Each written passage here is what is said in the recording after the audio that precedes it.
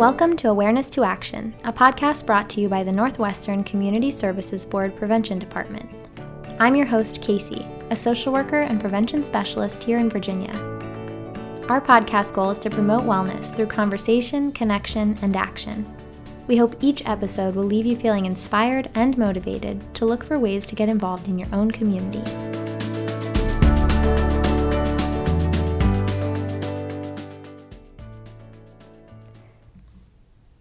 Hi everyone, and welcome back to Awareness to Action. Today I'm joined by Dr. Matt Pandl. Dr. Pandl has worked for Northwestern Community Services Board as a child-adolescent therapist since December 2009. In that time, he has created a much sought-after diagnostic and assessment monitoring program that provides regional youth-serving agencies with advanced clinical oversight of children with significant behavioral and psychological challenges. Originally a teacher and minister, Dr. Pandl continued his education, earning a PhD in pastoral counseling psychology. In addition to his work with the CSB, he operates a consulting practice and has served as a clinical professor of psychology at several institutions. Dr. Pandl and I got to talk about the windy road that led him to his current work and the parts of his job he finds most rewarding. Dr. Pandl also shares his perspective on the ways that community engagement benefits everyone, and offers practical advice for identifying interests and opportunities to become involved. This conversation left me feeling energized about all the ways a person can serve their community, and hopefully it will do the same for you. We recorded this episode during the pandemic, so Dr. Pandl is joining me via Zoom.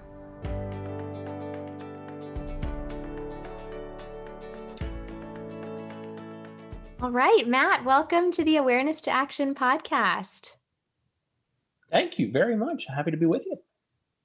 Matt, I'd love for us to start with you telling our listeners about the path you took to get to the work you do now. Sure. I went probably the least direct route a person could go into moving into the mental health arena.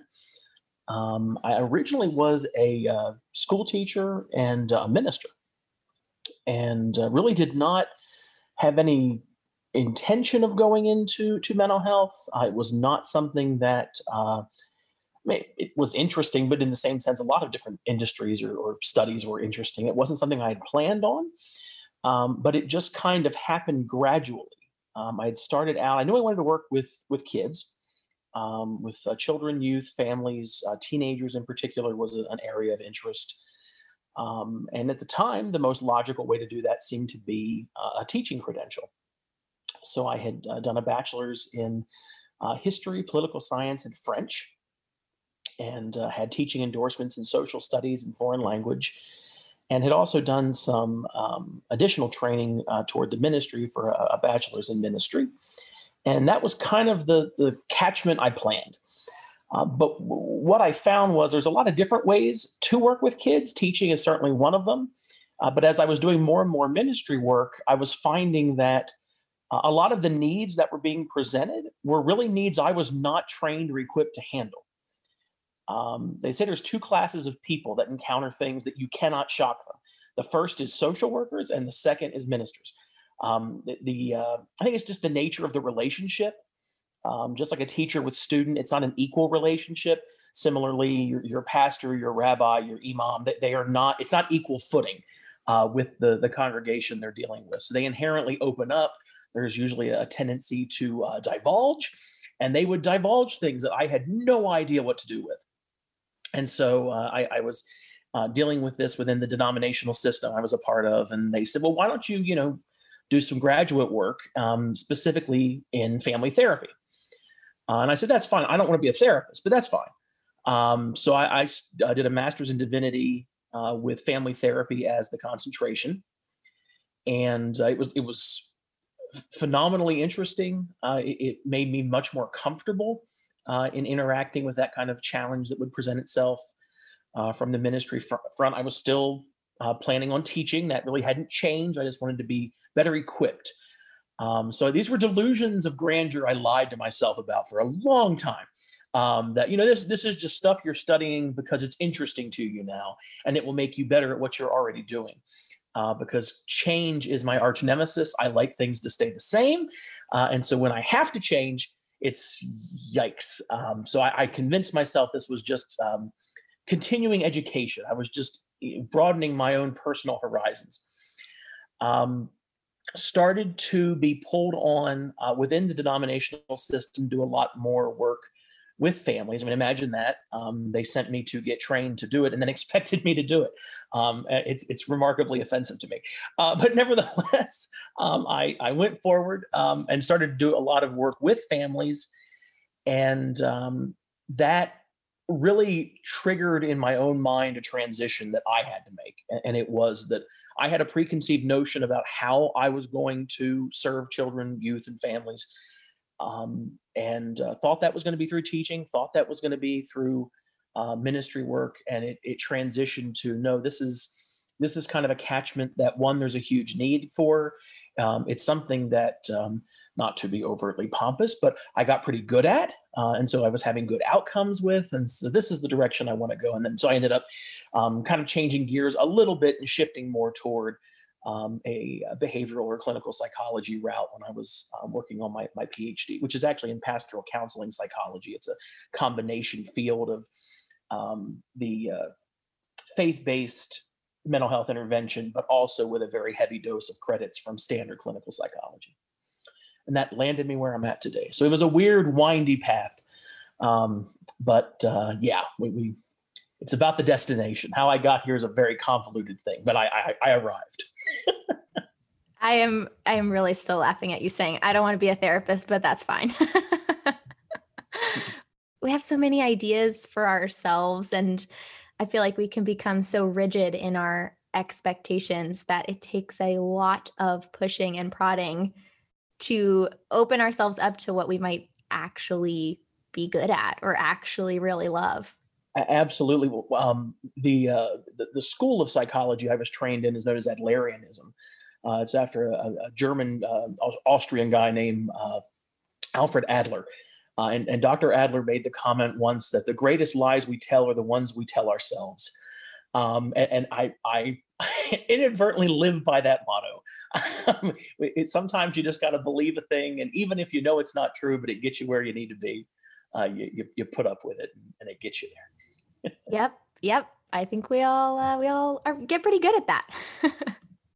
So Matt, I know you're a smart guy, and I know that you notice things because that's part of your field, part of who you are. What were some of the patterns that you noticed in the roles that really pushed you to pursue the particular area that you're in now? I would say it was, again, I didn't come at this straight from the mental health angle, so I kind of winded my way to it. When I was working in ministry in particular, now I come from a very conservative area by my own temperament. I'm conservative in most every outlet you could imagine, from political to cultural to, I'm a pretty laid back conservative guy. So that was the community I came out of. And so because of that, that was most of the demographic population I was working with. These are rural individuals, maybe a little suburban, but mostly rural. And what I was finding is there was a lot of preconceptions about what mental health or mental illness was within various faith-based communities, but also even just within the popular culture of the society I grew up in. And the real dilemma was you would have, particularly within the faith community, there would be someone has high blood pressure. No one thought anything of you going to your physician and being prescribed something for high blood pressure, or seeing a nutritionist to learn some new eating habits. But if you were exhibiting anything relevant to mental illness, that was somehow taboo. That was somehow, I think the most heartbreaking thing it was that was somehow viewed as a failing. Whereas your body was understandably assaulted from time to time by either poor choices we make or just allergies or things that just come at us biologically. That was okay.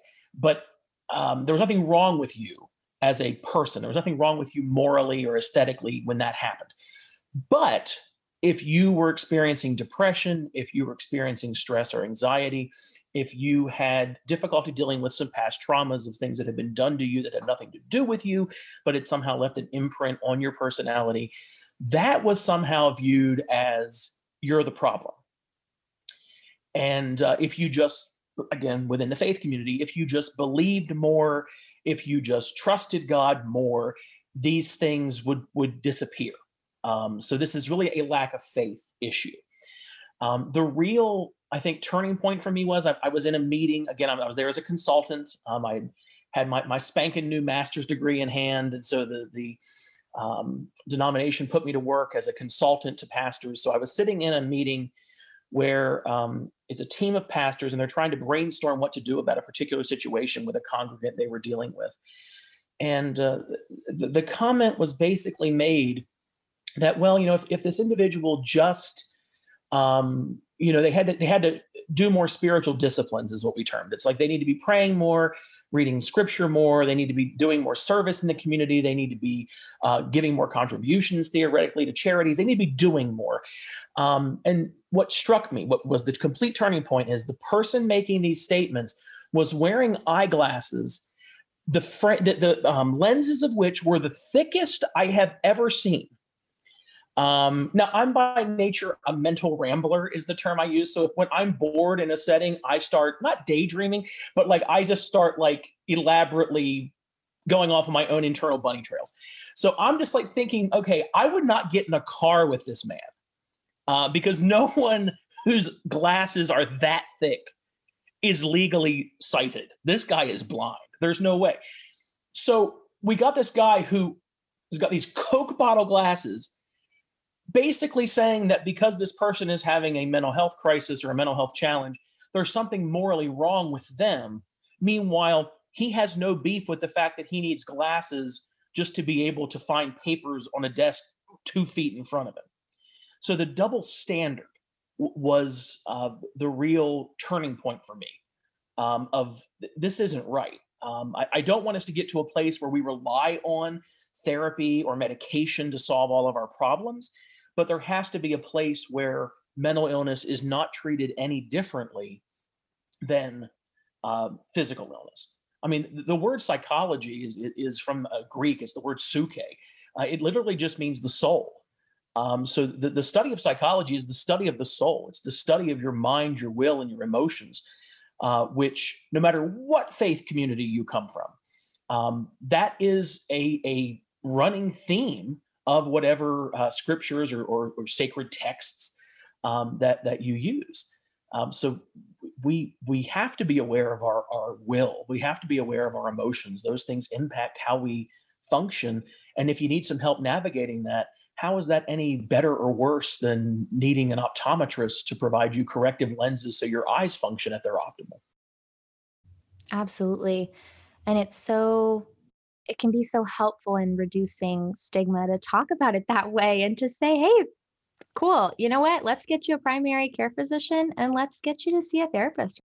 And I think in fairness, because I don't want to overly beat up on those who have that perspective, a lot of this is experiential, where all of us have experiences going to a doctor. I've never met anyone who's never been sick. We've all had a point where you're not feeling well and you have to go to a physician. So from an early age, you know what that is. Nobody watches Grey's Anatomy to know how a hospital works. We know that's entertainment. It's fake. It's not real. That's not at all what a hospital is like. We probably have been to a hospital either for our own personal needs or to visit a family member. That's what informs us is experience. Mental health is very different in the sense that very few people, particularly those who have an animus to it, will experience the therapeutic process. And so their concept of what psychiatry or psychology or just general counseling and therapy is comes from watching Dr. Melfi on The Sopranos. They have this person with a couch. I mean, I've been doing this 15 years. I've never once been in a therapeutic office with a couch. You don't lay on the couch and, this Freudian tell me about your mother. It's not like that at all. And so we've maybe branded it very badly. We leave them with no choice but to look to very dry, unpleasant, distant, very, very sterile clinical type examples like, shrinks on television. Because really we gave them two options where you could have Dr. Melfi on one hand, who is kind of cruel and really has a lot of her own issues she really needs to deal with. And then you had like, Bob Newhart and the Bob Newhart show, which predates you by a long time, but nevertheless, where he's this good-natured psychologist who, does groups with people with very unique situations, and he's kind of fun-loving and kind, but he's also kind of a Magoo screwball type figure. So these are the examples we set, rather than, okay, no, this is just like sitting down with anybody else, just they have a special skill set to help you get where you want to go. They're just people, just like your physician, just like your dentist, just like your postman. Anybody they're just people who have a specialized skill set and can usually be of help. That feels like a really important point that I have not considered in that way, of how normalized it is to go to a primary care provider, but not necessarily a mental health professional. So you are one of the providers in the community who is offering their help and their care in a way that's compassionate and client-oriented. So I would just love for you to speak to what it means to you to be able to address trauma in your work. I think that there's a vulnerability when you're working with someone with trauma that is remarkably intimate.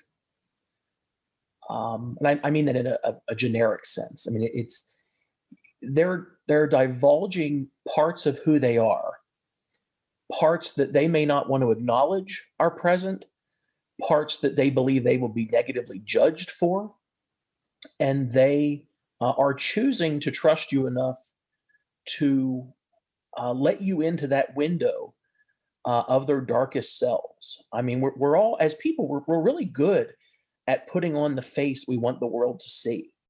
Yeah, when you and I were prepping for this, I had sent the question to you of, well, am I going to be on camera, or is this just going to be an audio podcast? Because if it's just audio, how I present is really just going to be based on the clarity of my voice, diction, and my vocabulary choice are the only things I'm going to be judged by.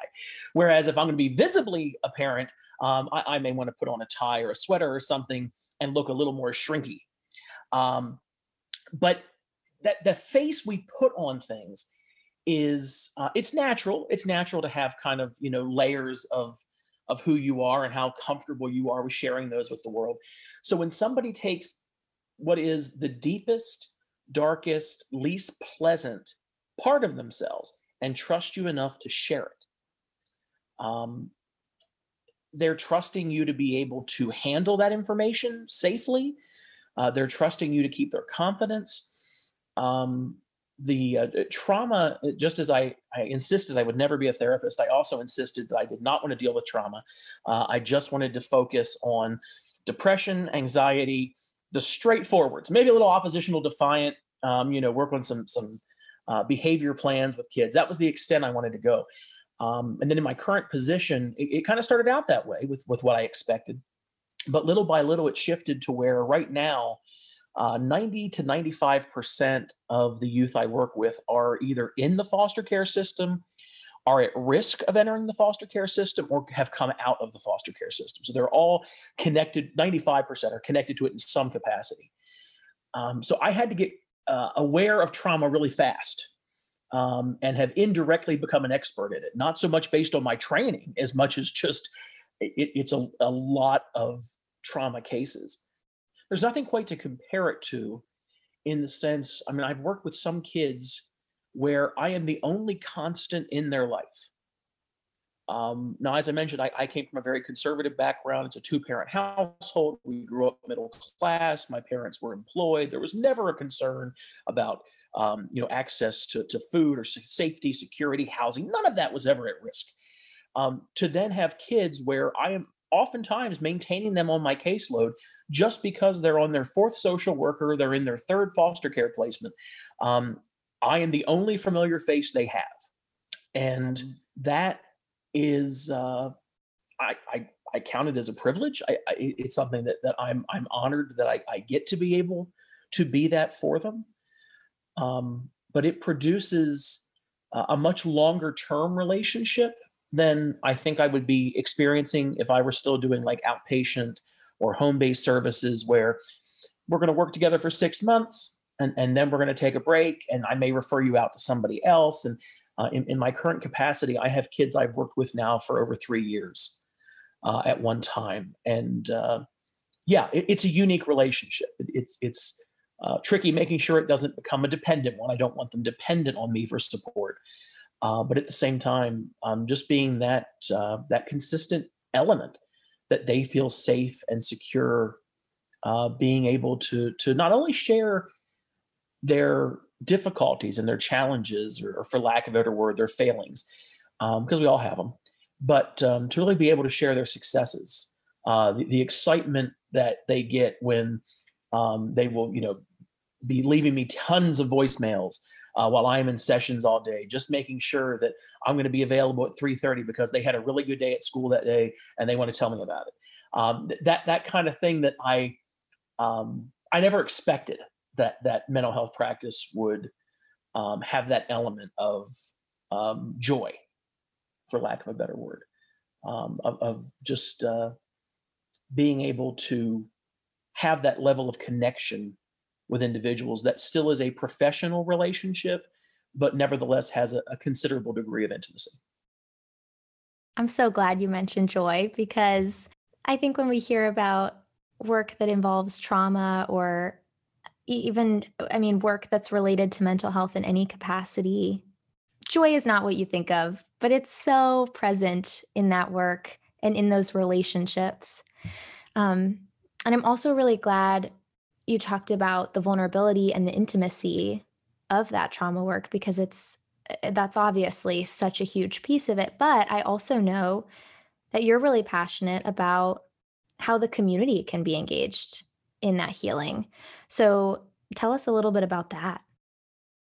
That's a great question. I mentioned that a therapist is just a person who has specialized training. That specialized, and I want to be careful because I don't want to give the impression that just anybody can go out there, hang up a shingle and say they're a therapist. That's not what I'm wanting to articulate. But everyone is capable of being part of the healing, helping process. If you think back on your life, certainly if I think back on my own, the people who had the most significant impact were often people who I just encountered because of everyday life things.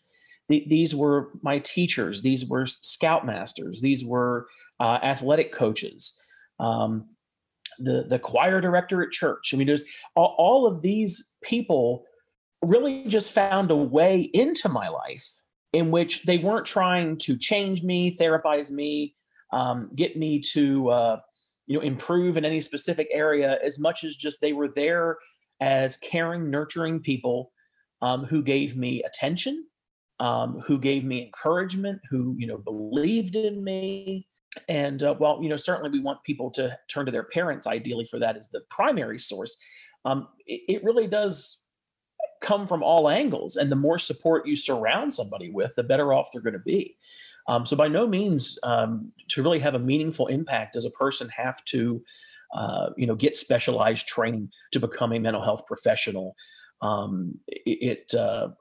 had worked with somebody years ago in a therapeutic capacity who she was in her 60s, one of the few adult clients I ever worked with.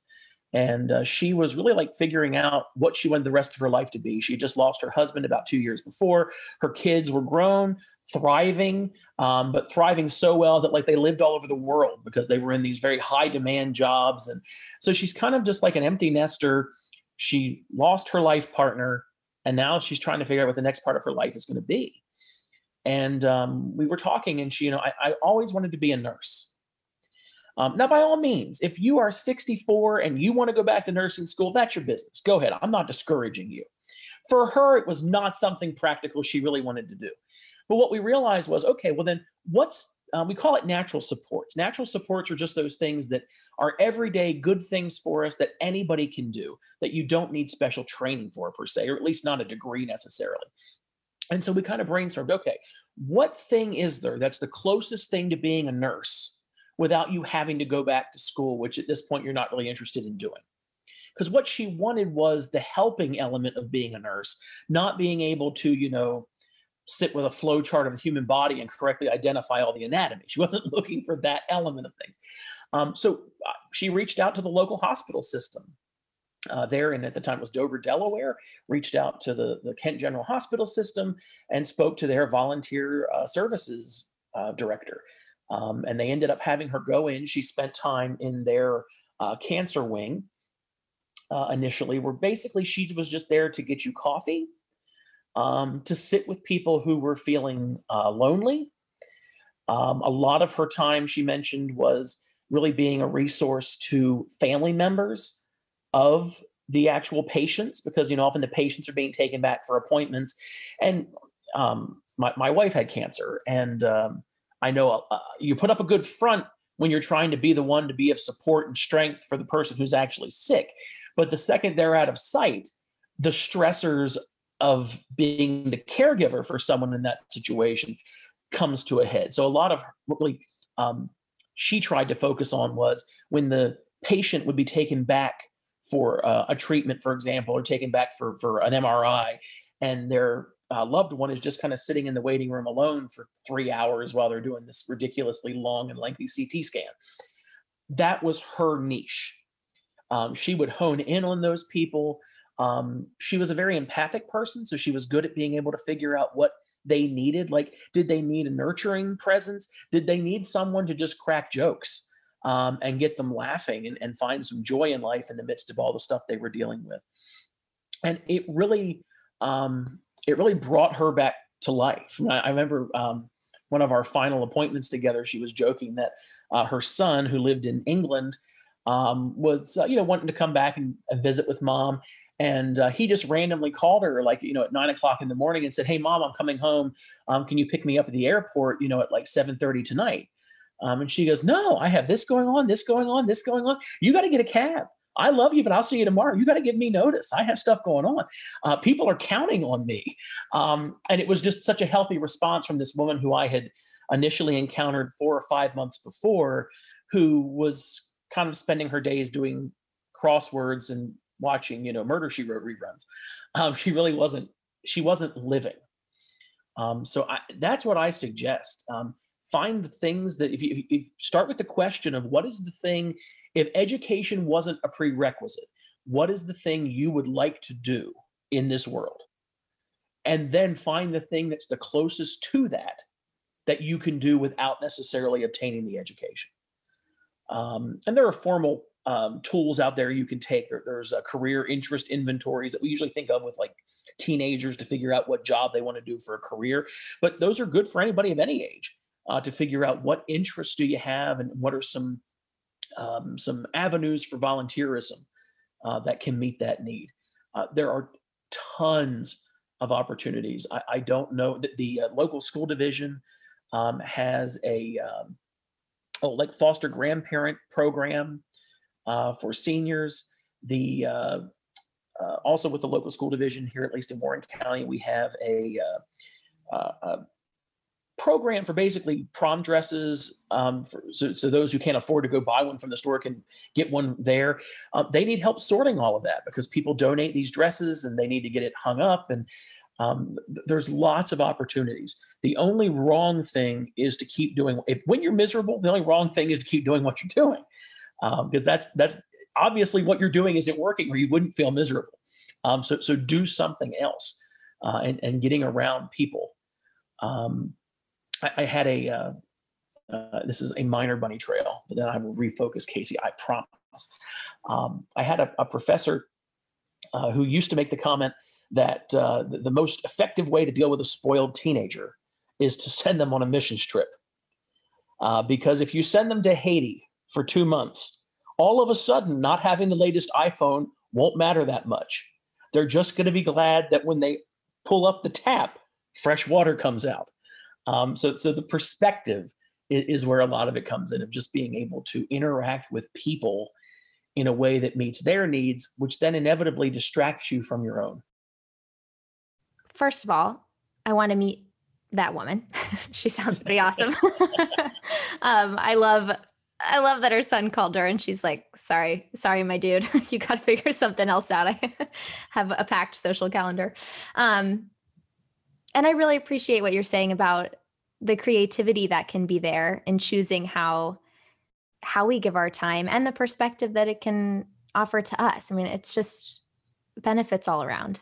And I think that really ties to something else that I want to ask you about, which is, I mean, truly, it's such a beautiful thing when we can bring our personal gifts and our strengths to an area of interest or a professional field. And psychology can feel really scientific and sometimes cold and out of reach if you're not in the field. But you have a way of making it personal and inclusive and warm. So, as somebody who's doing this in their work, can you speak to the importance of bringing our natural gifts and strengths into what we're putting into the world? Absolutely. That's a really good question. Psychology is it is a science.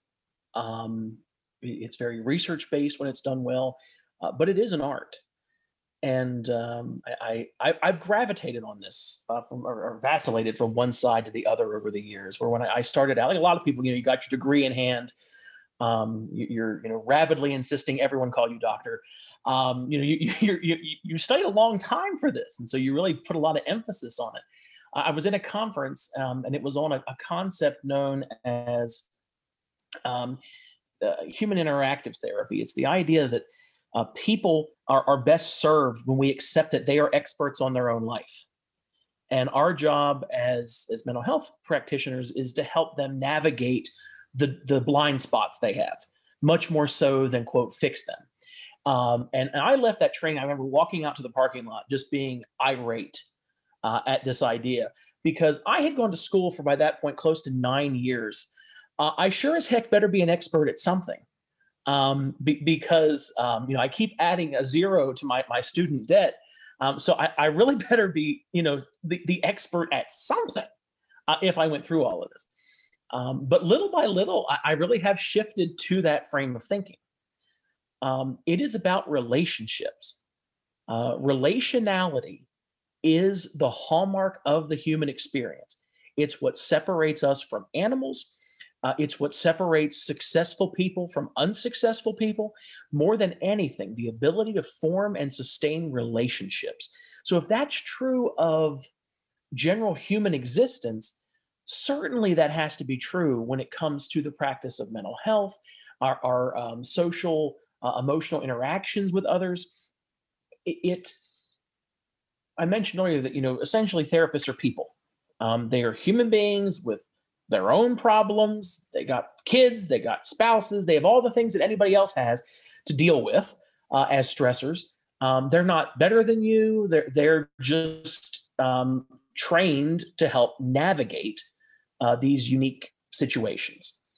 And so, for me, one of the buzzwords in the mental health community is evidence-based. And evidence-based is just the idea that a method that's used with people therapeutically really should have a pretty hard, solid evidence under it that says this works. I fully support the idea of evidence-based. I am pro evidence-based interventions. But the reality is, you could have the best evidence-based program in the world and be fully trained in it. And if there is not a relational connection between the therapist, the counselor, the psychologist, the teacher, the any relationship, if there's not a meaningful relational attachment to the person, all of that evidence-based treatment means nothing. Years ago, we used to have an individual in our community who was just a wonderful, positive guy. He did all kinds of different services in our community, from formal services like mentoring and in-home counseling to informal things like lawn care. He did all kinds of stuff.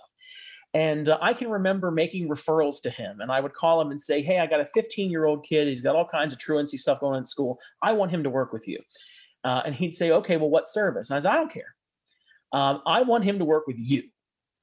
Your personality is going to pull out of him my grandma called it the deposit of gold. That perfection that exists in all of us, that's just deep down, some deeper than others, and you might need to find a way to yank it out. That's what this individual was. That was his skill set. That was his gift.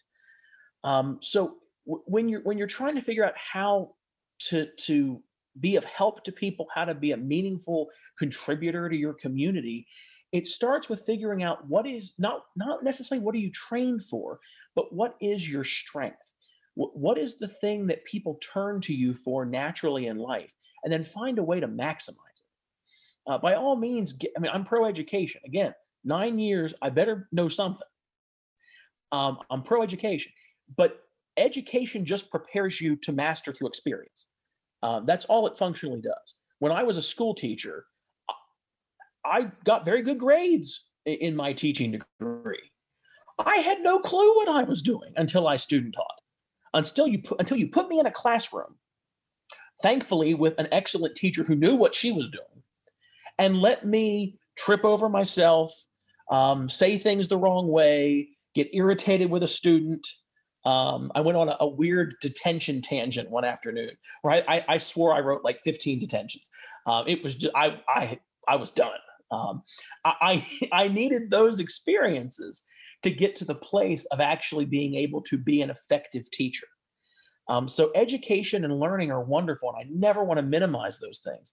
But all they do is prepare you to garner experience. It's the experience that actually makes you effective. There are studies, and again, I'm pro therapy. I am pro mental health intervention. But there are studies that do suggest that for many individuals, a meaningful, close relationship with a scoutmaster, with a coach, even with a teacher, can be as beneficial therapeutically. And there's a lot of reasons for that, one of which is it's less professional. So that person is more available to you 24/7 as opposed to a therapist who keeps specific hours and has some professional barriers they have to keep up. So your ability to give back is really only limited by your ability to step out of your comfort zone and be something to somebody else. I mean, we've mentioned I was a minister originally, and so I think through the prism of faith frequently. And there is, not to be preachy, this is neither a soapbox nor a pulpit, but I would mention that there is a passage of scripture where the Apostle Paul makes the comment that he had learned to be all things to all people, that by some means he might save some. That has become the guiding principle of which I've tried to live my own life. If I can be what people need me to be, I can pull some people out of some pretty horrific things. I don't make them conform to who I am or what's convenient or comfortable for me, but to try to conform myself to what they need me to be. The former client I mentioned earlier, who was doing the hospital system and stuff, working in the hospital system, that's what she did. She would observe the room, see a person who was clearly in need of some support, and she would become what they needed her to be. If they needed nurturing, she nurtured. If they needed someone to just quietly sit there and hold their hand, she would sit there for hours with them. But sometimes they needed somebody to crack wise and get them laughing and pull them out of that malaise. That's not being two-faced. It's not being, double-minded or fake. It's the awareness that we're capable of all of those things. All of us laugh, all of us cry, all of us experience the full gamut of emotion. So being willing to adjust what we think or we feel to what others need us to be in that moment. There used to be a big push for a concept called love languages. It was the 5 love language book, and it was out there, and there was all kinds of different teaching series about it. And it's a perfectly valid concept. I don't mean to diminish from it.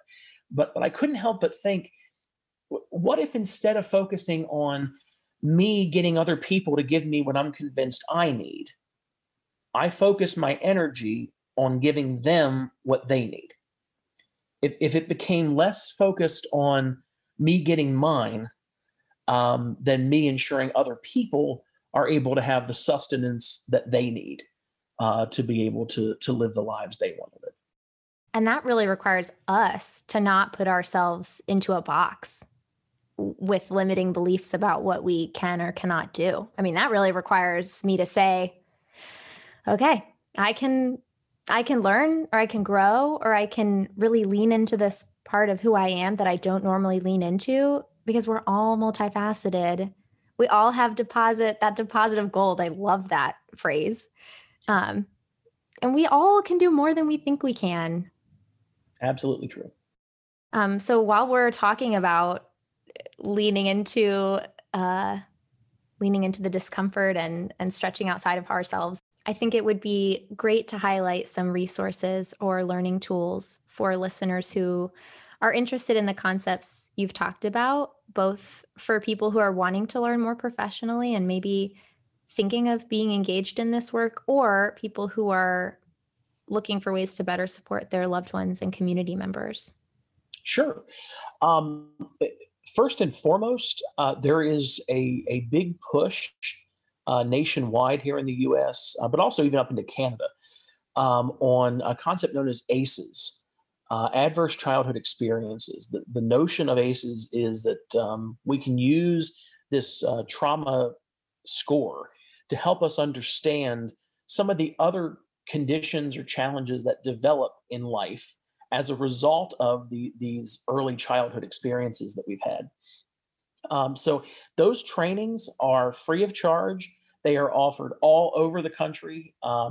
Here in our locality, there's several community organizations that offer the training, including a three-part one where it's one's like 4 hours, 2 days in a row, and then there's like a week-long seminar version, and then they even have longer ones. Some of these are often in person. Right now, of course, a lot of stuff is being done by virtual. So that's a really good place to get started to kind of get some information on understanding just how you develop connection with people. Because ultimately, the people, and this is a generalization, but I think it's a largely valid generalization. Most of the people who have difficulty making relational attachments are individuals with a high rate of trauma.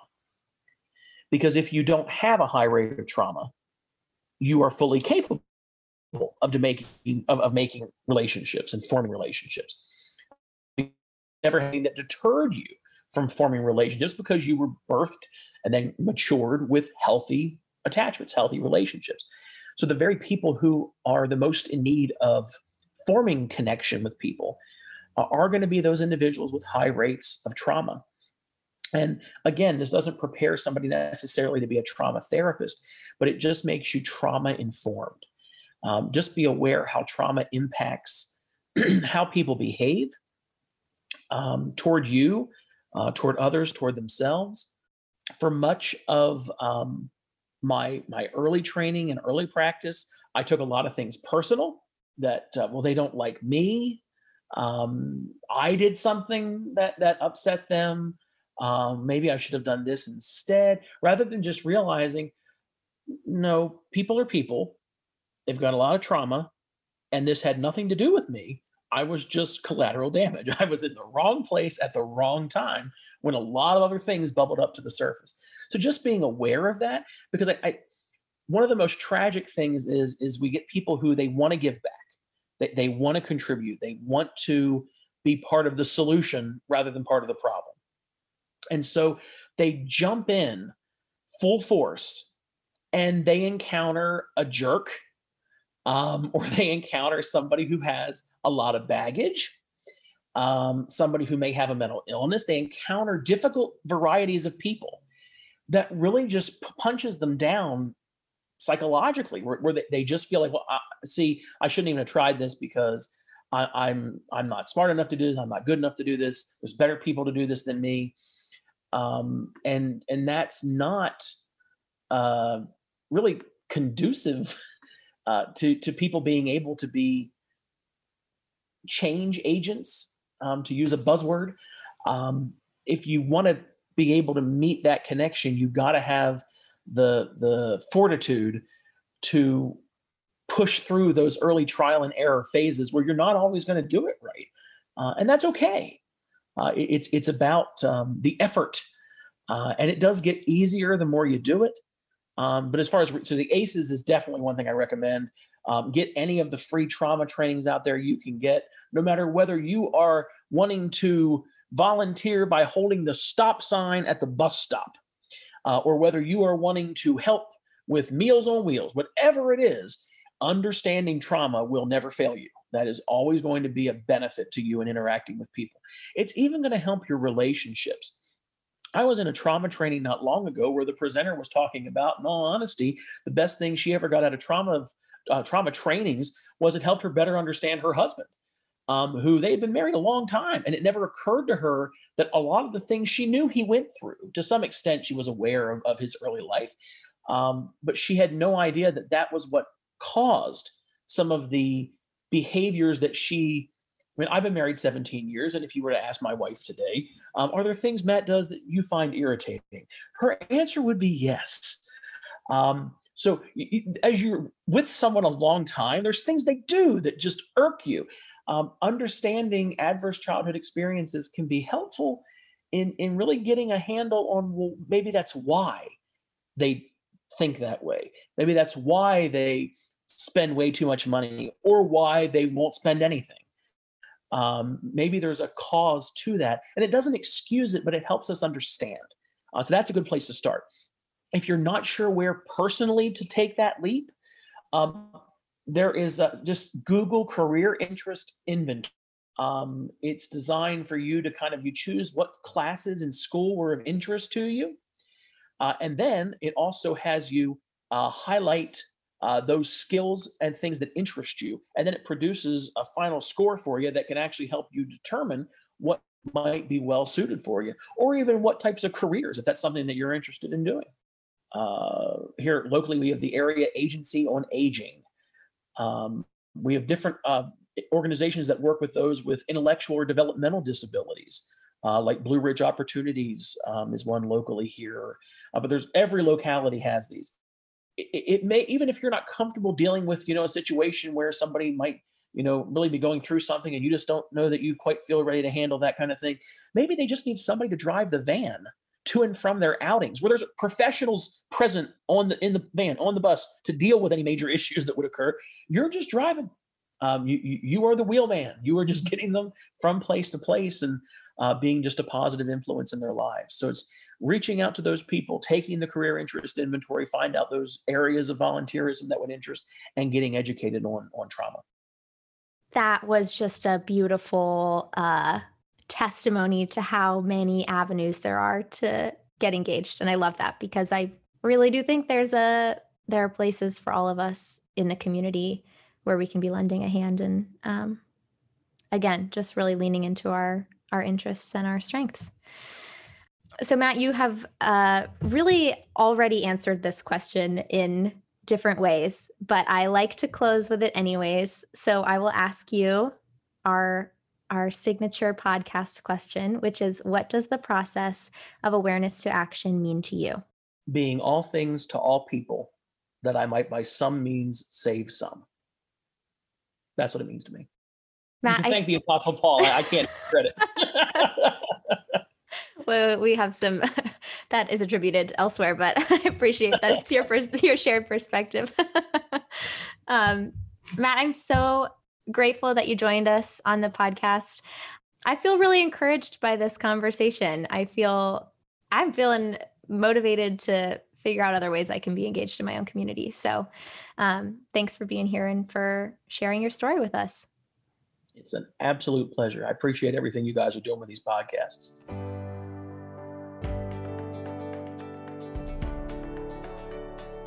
Thanks for listening. Make sure to subscribe to Awareness to Action so you can keep up to date with all of our future episodes. We'll see you next time.